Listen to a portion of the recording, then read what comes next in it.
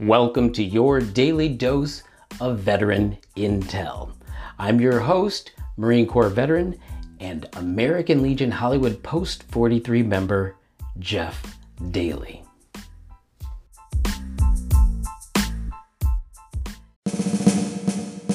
Today's topic is not a fun topic, but it is one of utmost importance. You will not get the day off of work, your mail is going to show up on time, and the banks will be open. But believe me, this should be at the forefront of your mind. Now, before I get into my rant about this day, I want to start this episode off like we start every American Legion meeting. And to do that, I have enlisted the assistance of the commander of Hollywood Post 43 of the American Legion, Jennifer Campbell. A POW MIA empty chair is placed at all official meetings of the American Legion as a physical symbol of the thousands of American POW MIAs still unaccounted for from all wars and conflicts involving the United States of America. This is a reminder for all of us to spare no effort to secure the release of any American prisoners from captivity, the repatriation of the remains of those who died bravely in defense of liberty, and a full accounting of those missing. Let us rededicate ourselves for this vital endeavor. That is how we start every American Legion meeting. I hear Jennifer say those words, and the Sergeant at Arms places the POW MIA flag on the empty chair, representing those who never came home and could not be with us. So today being a day where we nationally remember POW MIAs, it's really special, and at the same time, it's really part of the norm. Because one of the tenets of a service person is to never forget about POWs and MIAs. Because one of the ethos is that we don't like leaving people behind. So as you can tell, this is going to be a very emotional day for some people. But I would like for the masses to just kind of adopt that feeling for today, because I think it will linger. Because when you realize the sacrifice that's involved, it has to touch you. And you need, if you're a human being at all, to have some appreciation for the families that are left behind that do not have closure. For the people who went over there as warriors and we don't know anything about them. Their story isn't over, even if their life might be. That's heavy stuff.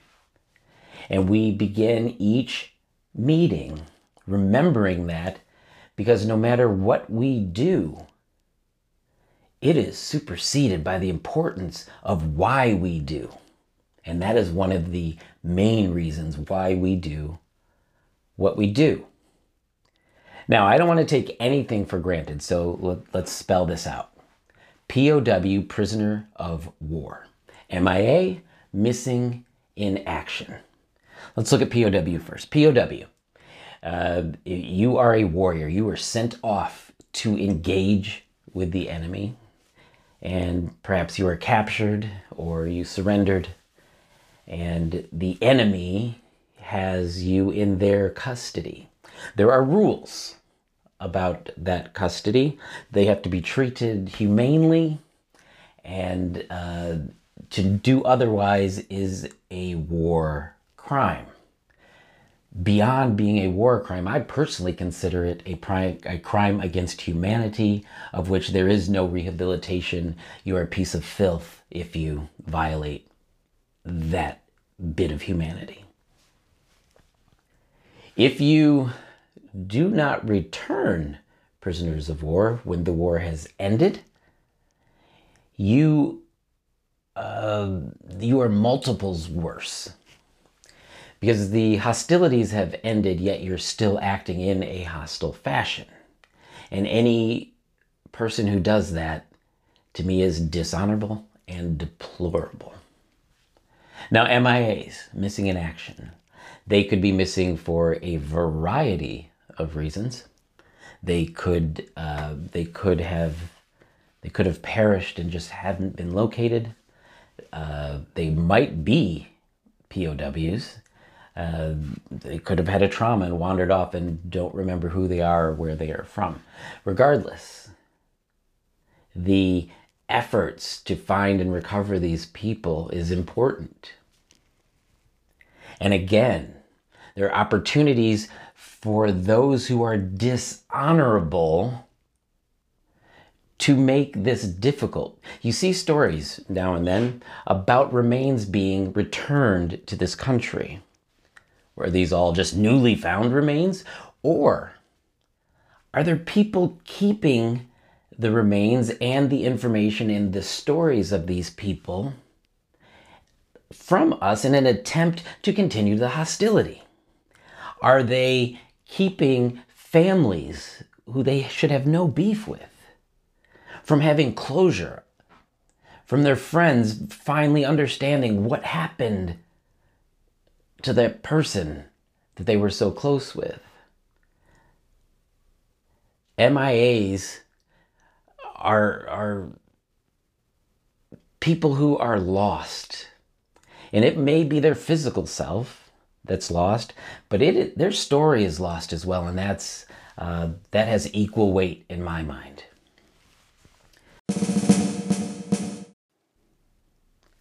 This day is important for a lot of reasons.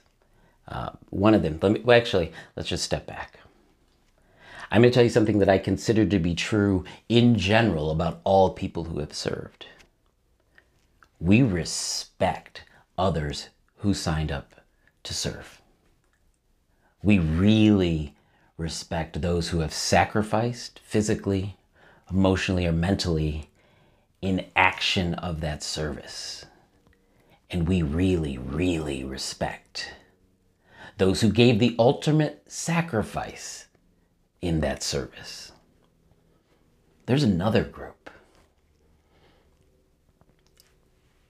And not only do we really respect their sacrifice, but it brings up a whole host of emotions, one of which is anger. We are angry that these warriors put themselves on the line and likely made the ultimate sacrifice, but they were not given the dignity, respect, or honor to be returned home. Their physical self was taken from their families and friends, and their story, and I'm going to say it again, their story was never allowed to end or to be shared for closure with their friends and family. And that is a crime on top of a crime. Now make no mistake, I am not under the illusion that war is not brutal. It is brutal and it is unforgiving. But even amongst warriors, there is respect and honor.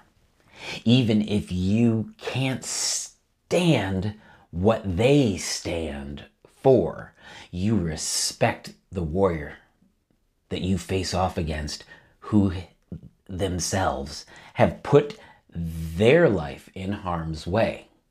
If you believe that what you're fighting for is honorable, or if you believe the people you fight with are honorable, and if you believe that you yourself are honorable, then you respect the rules of war, and more importantly, you respect the rules of humanity. And anybody who does anything against the rules of humanity is unredeemable to me. And as a country, I am very proud that we have not lost our zeal for this fight of recovering the physical beings of people and their stories. Because like I said, war is brutal. It is, if you boil it down, it's basically the advancement of agenda, ideas, or justice through the destruction of human beings as well as the destruction of humans' things. That's all that it is. It's destruction. But amongst the destruction, there's still rules. And that's still a human being that you're looking at. And if you are entrusted in their care as a POW, then you have a right to that POW to treat them with humanity, at the very least. Now, I'm a big proponent of not just complaining about things, not just ranting about the problems of the world, but I'm more of a person who wants to advocate for solvency, or in this case, a way of dealing with or making the situation better. Today, I'm just asking all of you to consider the sacrifice of people whose faces you'll never see, names you won't know. Even if you see them today somewhere, you'll never remember unless they were close to you. But I want you to honor them today. And the best way that you can honor them today is to remember what they stood and what they fell for. And that you think about the mission of never forgetting. If you find yourself at an American Legion meeting, or probably other veteran organizations, I'm only a member of the American Legion, so I can't speak for other organizations, and you see that POW MIA flag being placed on the empty chair, let it affect you. Let it remind you of what's important in this world. Let it remind you of how you should treat people in your everyday life. In their sacrifice, maybe a better humanity can exist amongst us who are here. And that's what I want you to take away today. And that's what I want you to spread out into the world. I want these people who have fallen to have fallen for something. And I hope you march through the world doing that in their honor.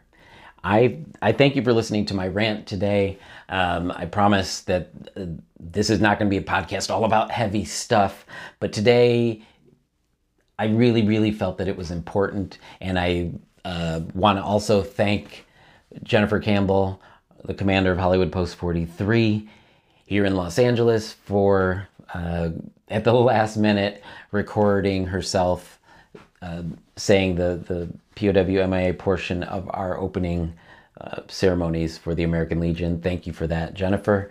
Thank you for that, Commander, I should say. And I want to thank all of you for listening. Please subscribe and follow along, and we will get to good stuff coming up. Again, thank you.